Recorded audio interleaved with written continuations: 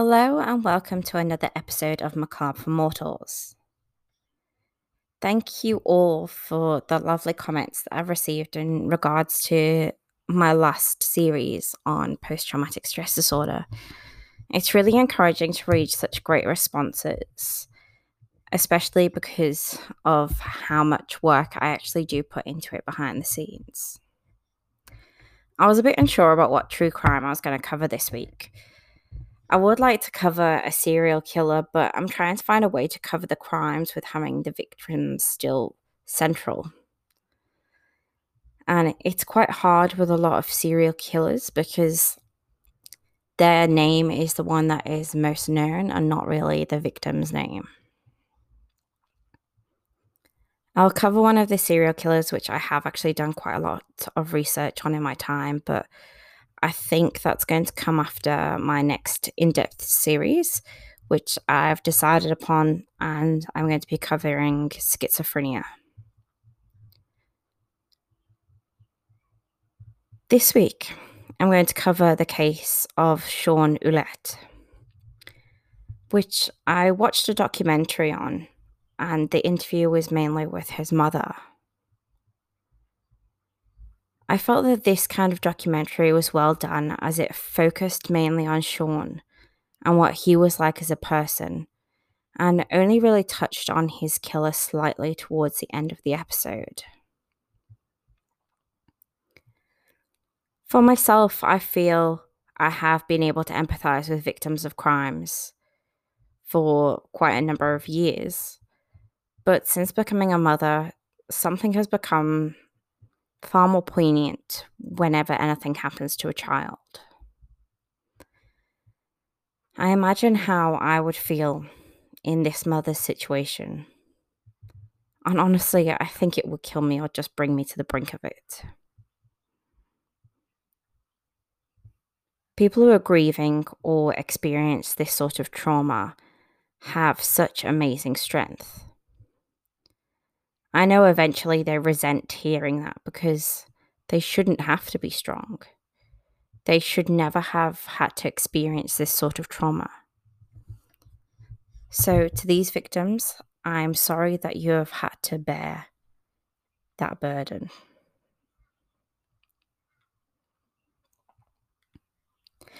This murder of Sean was also covered in a Law and Order episode, and honestly, they did it justice.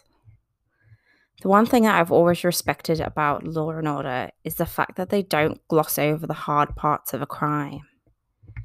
It may be slightly glamorized, but they always show the disappointments and the wrong in every single part of the case.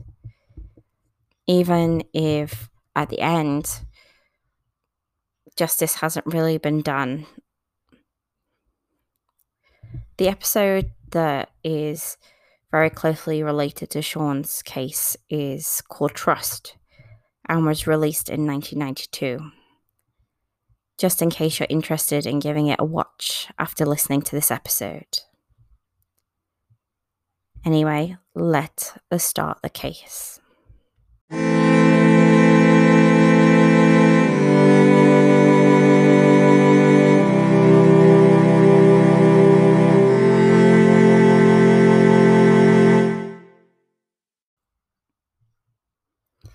In the autumn of 1986, Sean Ouellette was the new kid at Canton High in Canton, Massachusetts. The friendly, easygoing 14-year-old freshman had been having trouble making friends in his new school. Hoping to strike up a new friendship, he took the bus after school on November 20th to another 14-year-old's house to buy some fireworks and to hang out. Sean was your typical 14-year-old. According to his mother, Jean, he loved sports, particularly hockey, fishing, baseball, and basketball. And his sister, and he was just a really good-natured, adventurous kid. He became a not-so-typical 14-year-old, however, when he disappeared on November 20th, 1986, the day after a snowstorm hit his town of Canton. His body wasn't discovered until 3 weeks after his disappearance and was found in a wooded area. He'd been beaten to death with a baseball bat. A classmate, Rod Matthews, was convicted of the crime. He was also just 14 at the time. During the 3-week search for Sean, Matthews apparently brought friends to view the body twice and then threatened them with bodily harm if they told anyone. But in December, one of those friends couldn't stay silent anymore and sent an anonymous letter to the police. On December 13th, 1986, Rod Matthews was arrested and arraigned, and in July 1987, he was convicted of second-degree murder as an adult and sentenced to life without the possibility of parole. Matthews was one of the first juveniles to receive a life sentence in the state of Massachusetts. Sean and Rod attended the same school, Canton High School, and according to two of their classmates, Matthews wanted to know what it was like to kill someone, and intentionally chose Sean because he felt Sean didn't have many friends and would probably be the least missed. Sean and his family had just moved to Canton the year before, and according to his mother, he had struggled to make friends. So when Rod, who was considered part of the in crowd, invited Sean over to his house, Sean jumped at the chance. I moved around into different schools during my youth, and I know that if this was me, I probably would have jumped at the chance too. On the day of the murder, Rod invited Sean to his house and then suggested that they go into the woods to build a fort. It was there that Rod struck Sean in the head with a baseball bat so hard that he crushed Sean's skull.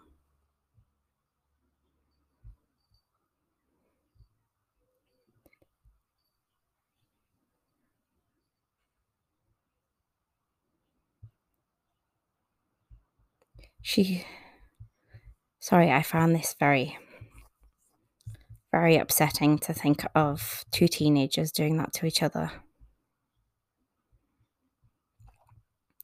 Sean's mother said that she'll never stop being Sean's voice, even if she's on life support and hooked up onto a tube.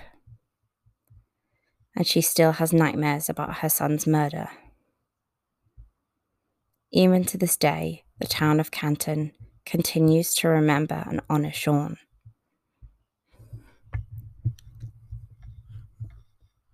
Nearly 26 years after her only son was bludgeoned to death, Jean Quinn still can't escape the nightmares that haunt her in her sleep. Lately, Jean has been tormented by this one particular dream, where she is present while Rod Matthews, who was 14 at the time of the murder, batters her unsuspecting son Sean with a baseball bat while he cries out for help. I run to help him, and I keep trying to grab the bat out of Matthew's hands, she said, but he keeps swinging, and I can't get the bat, and I don't understand why. And then suddenly I look down at my hands, and I don't have any hands. For Jean, dreams such as this one only begin to describe the anguish she has felt every day since the autumn of 1986, when authorities discovered her son's lifeless body in a wooded area of Canton after a 21-day search.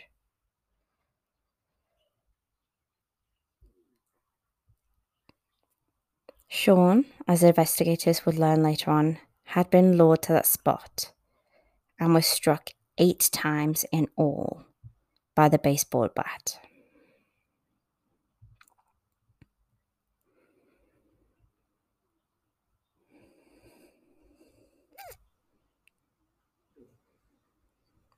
It's details like the last few that continue to gnaw at Sean's mother more than 2.5 decades later.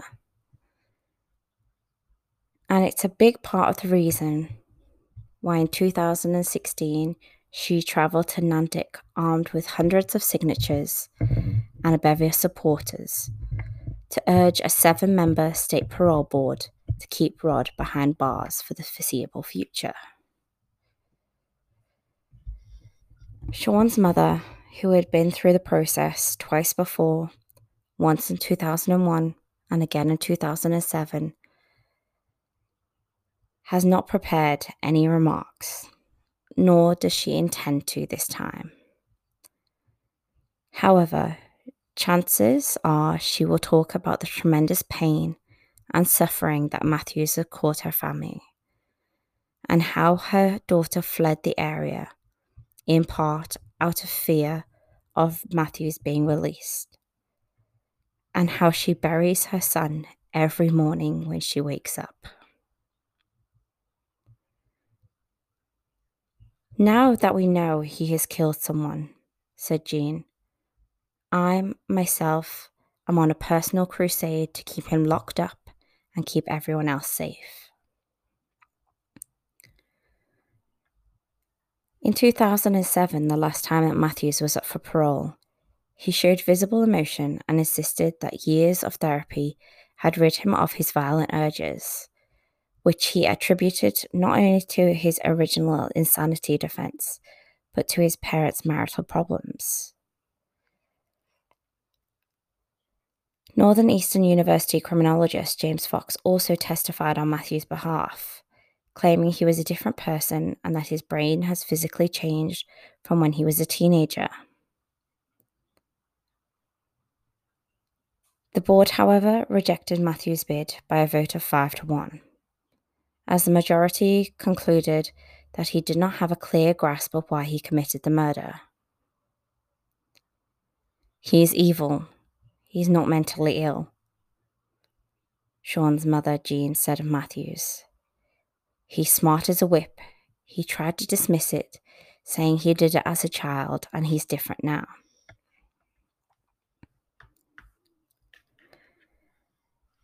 Jean said she intends to be similarly direct when she testifies before the board. And although she wasn't looking forward to the experience and claims to derive no satisfaction from watching Matthews suffer, it's not Matthew's demise that would straighten things up, she said. It would be Sean coming back. That would be my one wish if I could turn back the hands of time.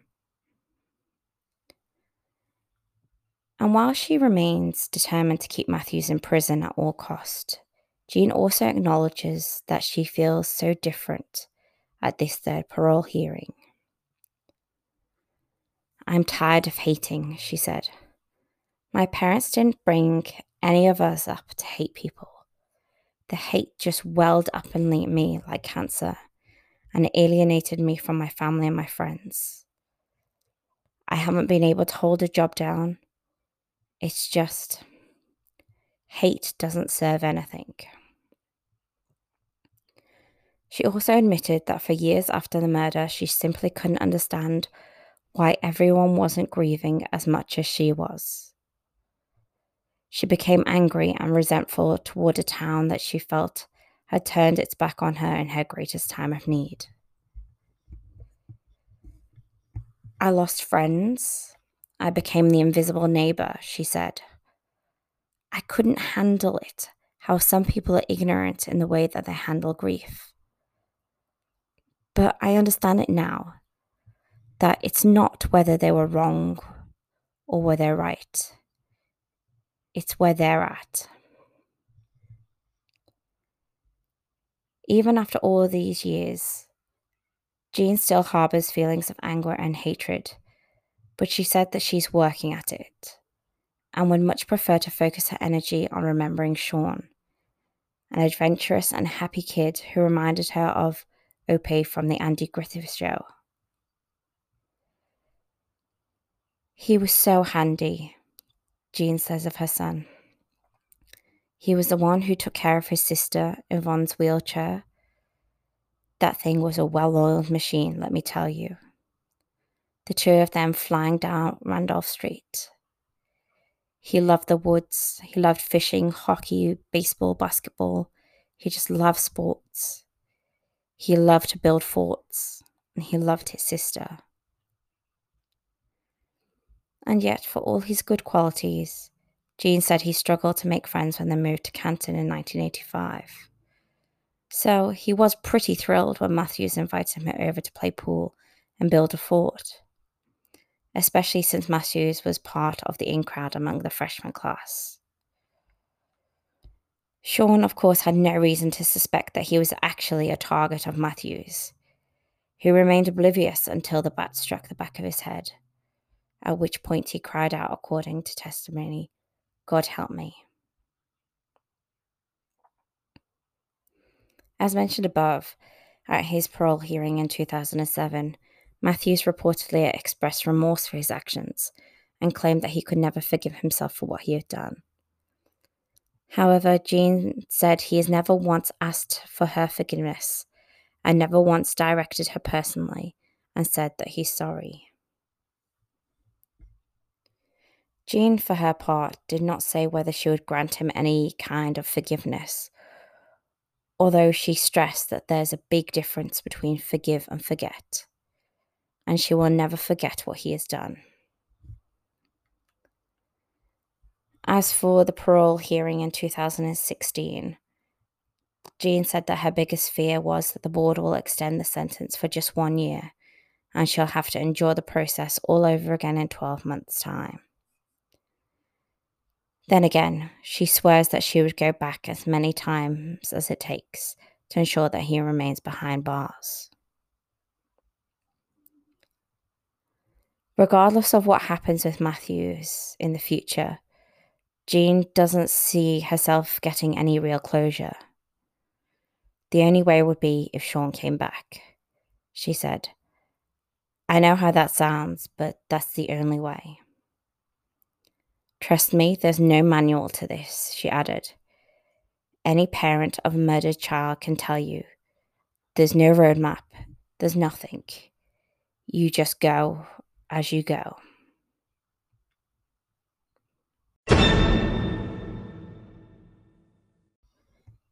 In that first half of the episode, I really wanted to focus on Sean and Sean's mother's experience in surrounding the senseless murder of Sean.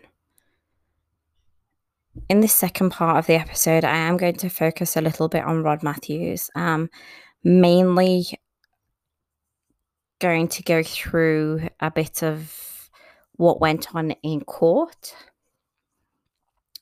and then what went on in the parole hearing 2016.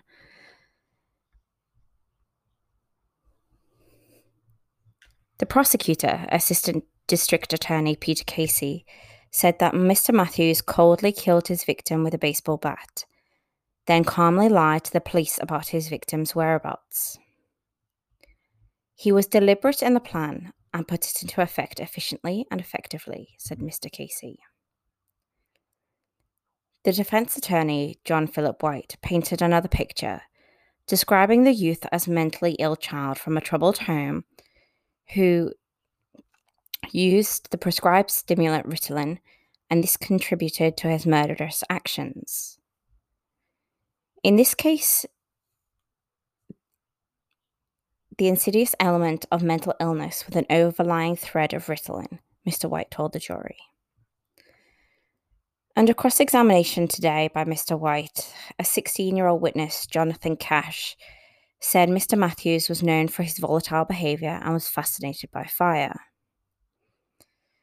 Mr. Cash, in his second day on the stand, also testified that in December of 1986, he sent an anonymous letter to the police about Mr. Ouellette's body after going to see the body by himself late at night and then having trouble sleeping for several nights. According to the prosecutor and testimony by Mr. Peterson and Mr. Cash. The defendant began talking about killing someone around the end of October 1986. They said he eventually decided to lure a victim into a wooded area and beat him with a baseball bat. Mr. Peterson told how Mr. Matthews named several potential victims before settling on Mr. Ouellette, a high school freshman who had moved to the Dedham area within the south of Boston a year earlier. He said that he would be the least missed and that he didn't have many friends, Mr. Peterson testified. He testified that he had warned other potential victims not to go to Mr. Matthews' home. Mr. Peterson said the only thing he had told Mr. Ouellette on the day he died was that Mr. Ouellette should have Mr. Matthews bring the fireworks to school. Mr. Peterson said that he knew Mr. Matthews was planning to lure Mr. Ouellette into the woods with the promise of fireworks. After school that day, Mr. Peterson said that he saw Mr. Matthews walking down the street with a baseball bat. And Mr. Peterson said that he had asked Mr. Matthews if he'd killed Mr. Ouellette, and the defendant had hesitated before admitting to the killing. The talk of murder was interrupted for a snowball fight with a neighbour. He said Mr. Matthews then agreed to take him to the murder scene. The witness testified that Mr. Matthews explained how he had walked in Mr. Ouellette's footsteps in the snow, then clubbed him in the head with a bat as Mr. Ouellette set off bottle rockets. He said that Sean fell down and said, "Help me," and Rod hit him again, Mr. Peterson testified. He said Mr. Matthews told him how he had cleansed the body and also the bloody bat in the snow. Under cross-examination, Peterson said he would have gone for help if he thought that Mr. Ouellette was still alive. Mr. Peterson testified that a week later, he and Mr. Cash viewed the body again with Mr. Matthews after a school pep rally. As the three rode their bicycles from the murder site to the mall, Mr. Matthews warned his friend not to talk. Rod said not to say anything, Mr. Peterson said. He said, "It could happen to us," he said. "You'll never know."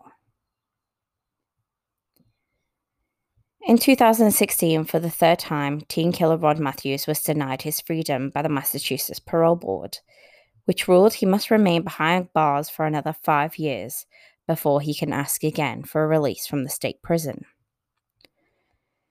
Matthews was 14 years old on November 20th, 1986, when he convinced Sean to follow him to the wooded area.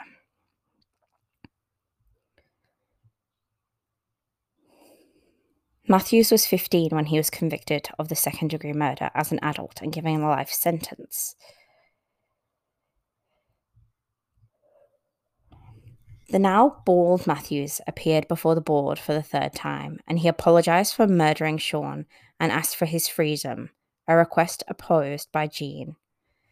She told the board that she forgives him, but believes he is still prone to violence. In the 5-page decision made by the board unanimously concluded Matthews should remain in prison for at least another 5 years. The board is of the opinion that Mr. Matthews has not demonstrated the level of rehabilitative progress that would make his release compatible with the welfare of society, the panel wrote. The board believes that a longer period of positive institutional adjustment and programming would be beneficial to Mr. Matthews' rehabilitation.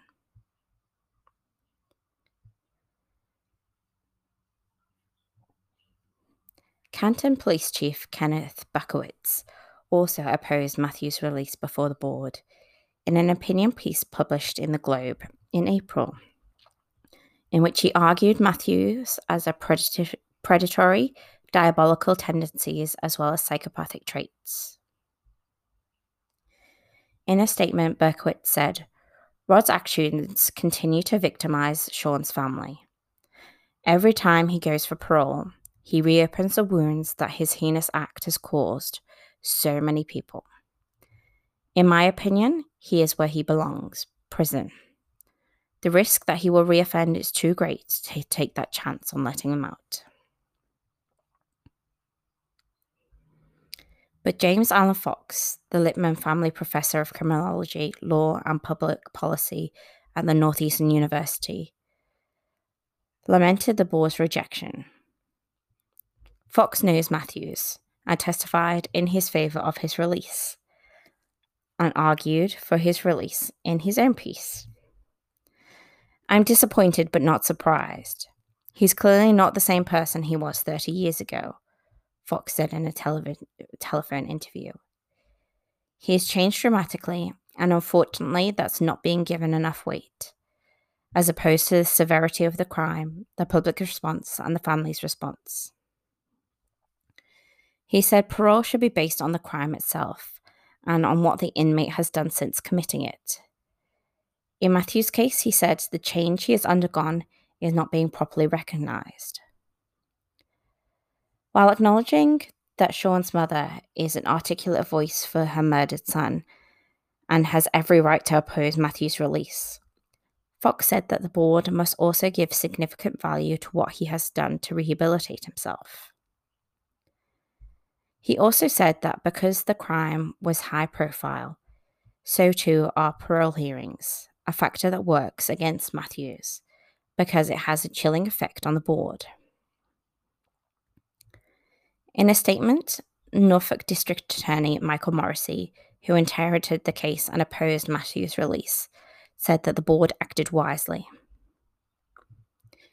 Release on parole is granted only when it is compatible with the welfare of the society, Morrissey said. That is not the case with Ron Matthews in 2016, and it remains to be seen if it ever will be.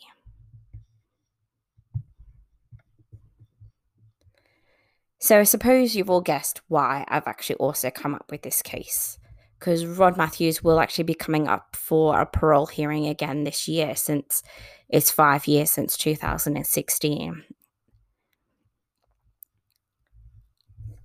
I personally believe that I understand that you can see if someone has changed and been rehabilitated, and I understand he was a child at the time. There must be something that the board isn't seeing for them not to release him. Obviously, there's something that hasn't been released to the media. I understand from Sean's mother's point of view. Like, she must feel that she never wants him to see the light of day again because her son can't. I understand it from that point of view. And I also understand it from Professor Fox's point of view that he is a different person from 30 years ago, and he has been rehabilitated in certain ways. But I have to agree with, I think it was the district attorney and also the police chief, Berkowitz, in the way that he's still victimizing Sean's family.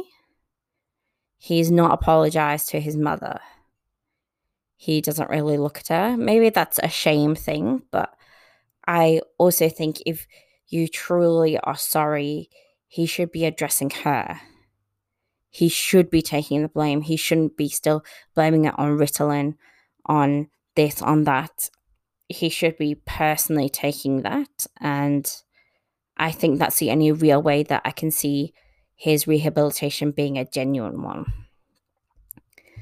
Obviously, with COVID-19 going around, there hasn't been a date set yet in 2021, but hopefully it can keep our ears out for it. The other reason why I wanted to cover this case is because there was a lot about the victim. And I believe that Sean's mother has been the key driver in this. As she said, that she will be there for every hearing, even if she's hooked up to an IV. And I can tell you, if that was my child, I would do exactly the same. Because she is fighting for him. She is essentially fighting for two lives, her own and her son's still. I also thought it was a good case to see a juvenile and someone who they've still got in the prison system and denying parole, even though it has been 30 years. And obviously, they are a different person to who they were 30 years ago. But the reasoning behind why they may be denying parole and why people still go to parole hearings, I suppose that links back to my series on parole. I just thought this was a brilliant case. And to be honest, ever since I saw the documentary of Sean's mother, it's just stuck in my mind. It must be nearly a year since I've watched it, and I can still see her and I can still feel the feelings that she felt. And when I looked up to see if there was any other podcasts or anything about this, I couldn't actually find any.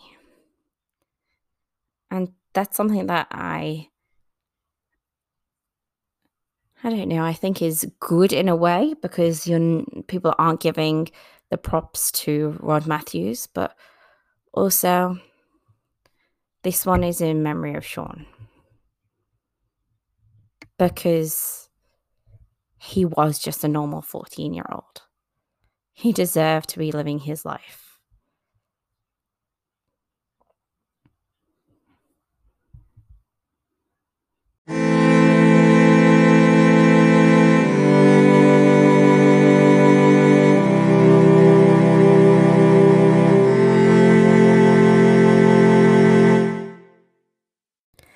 My sources this week were an article in the Boston Globe, also an article in the New York Times.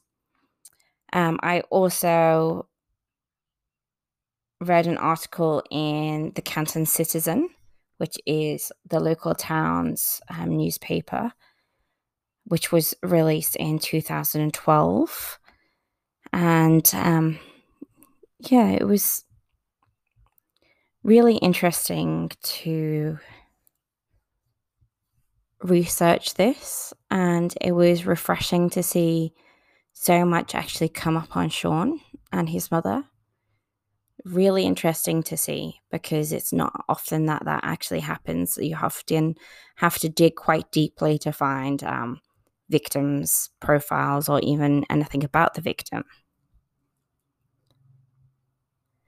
Next week, I am planning on covering a little bit of a lighter subject. So I was going to do about the history and the myth of werewolves, just to sort of mix it up a bit in June.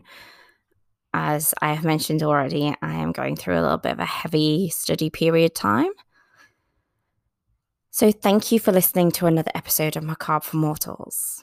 If you have any cases or any subjects that you'd like me to cover, then please shoot me an email at macabreformortals@gmail.com, or alternatively, just send me a DM on Instagram at macabreformortals.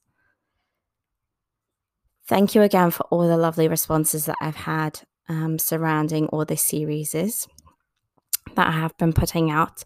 And thank you again for taking the time to listen to this podcast.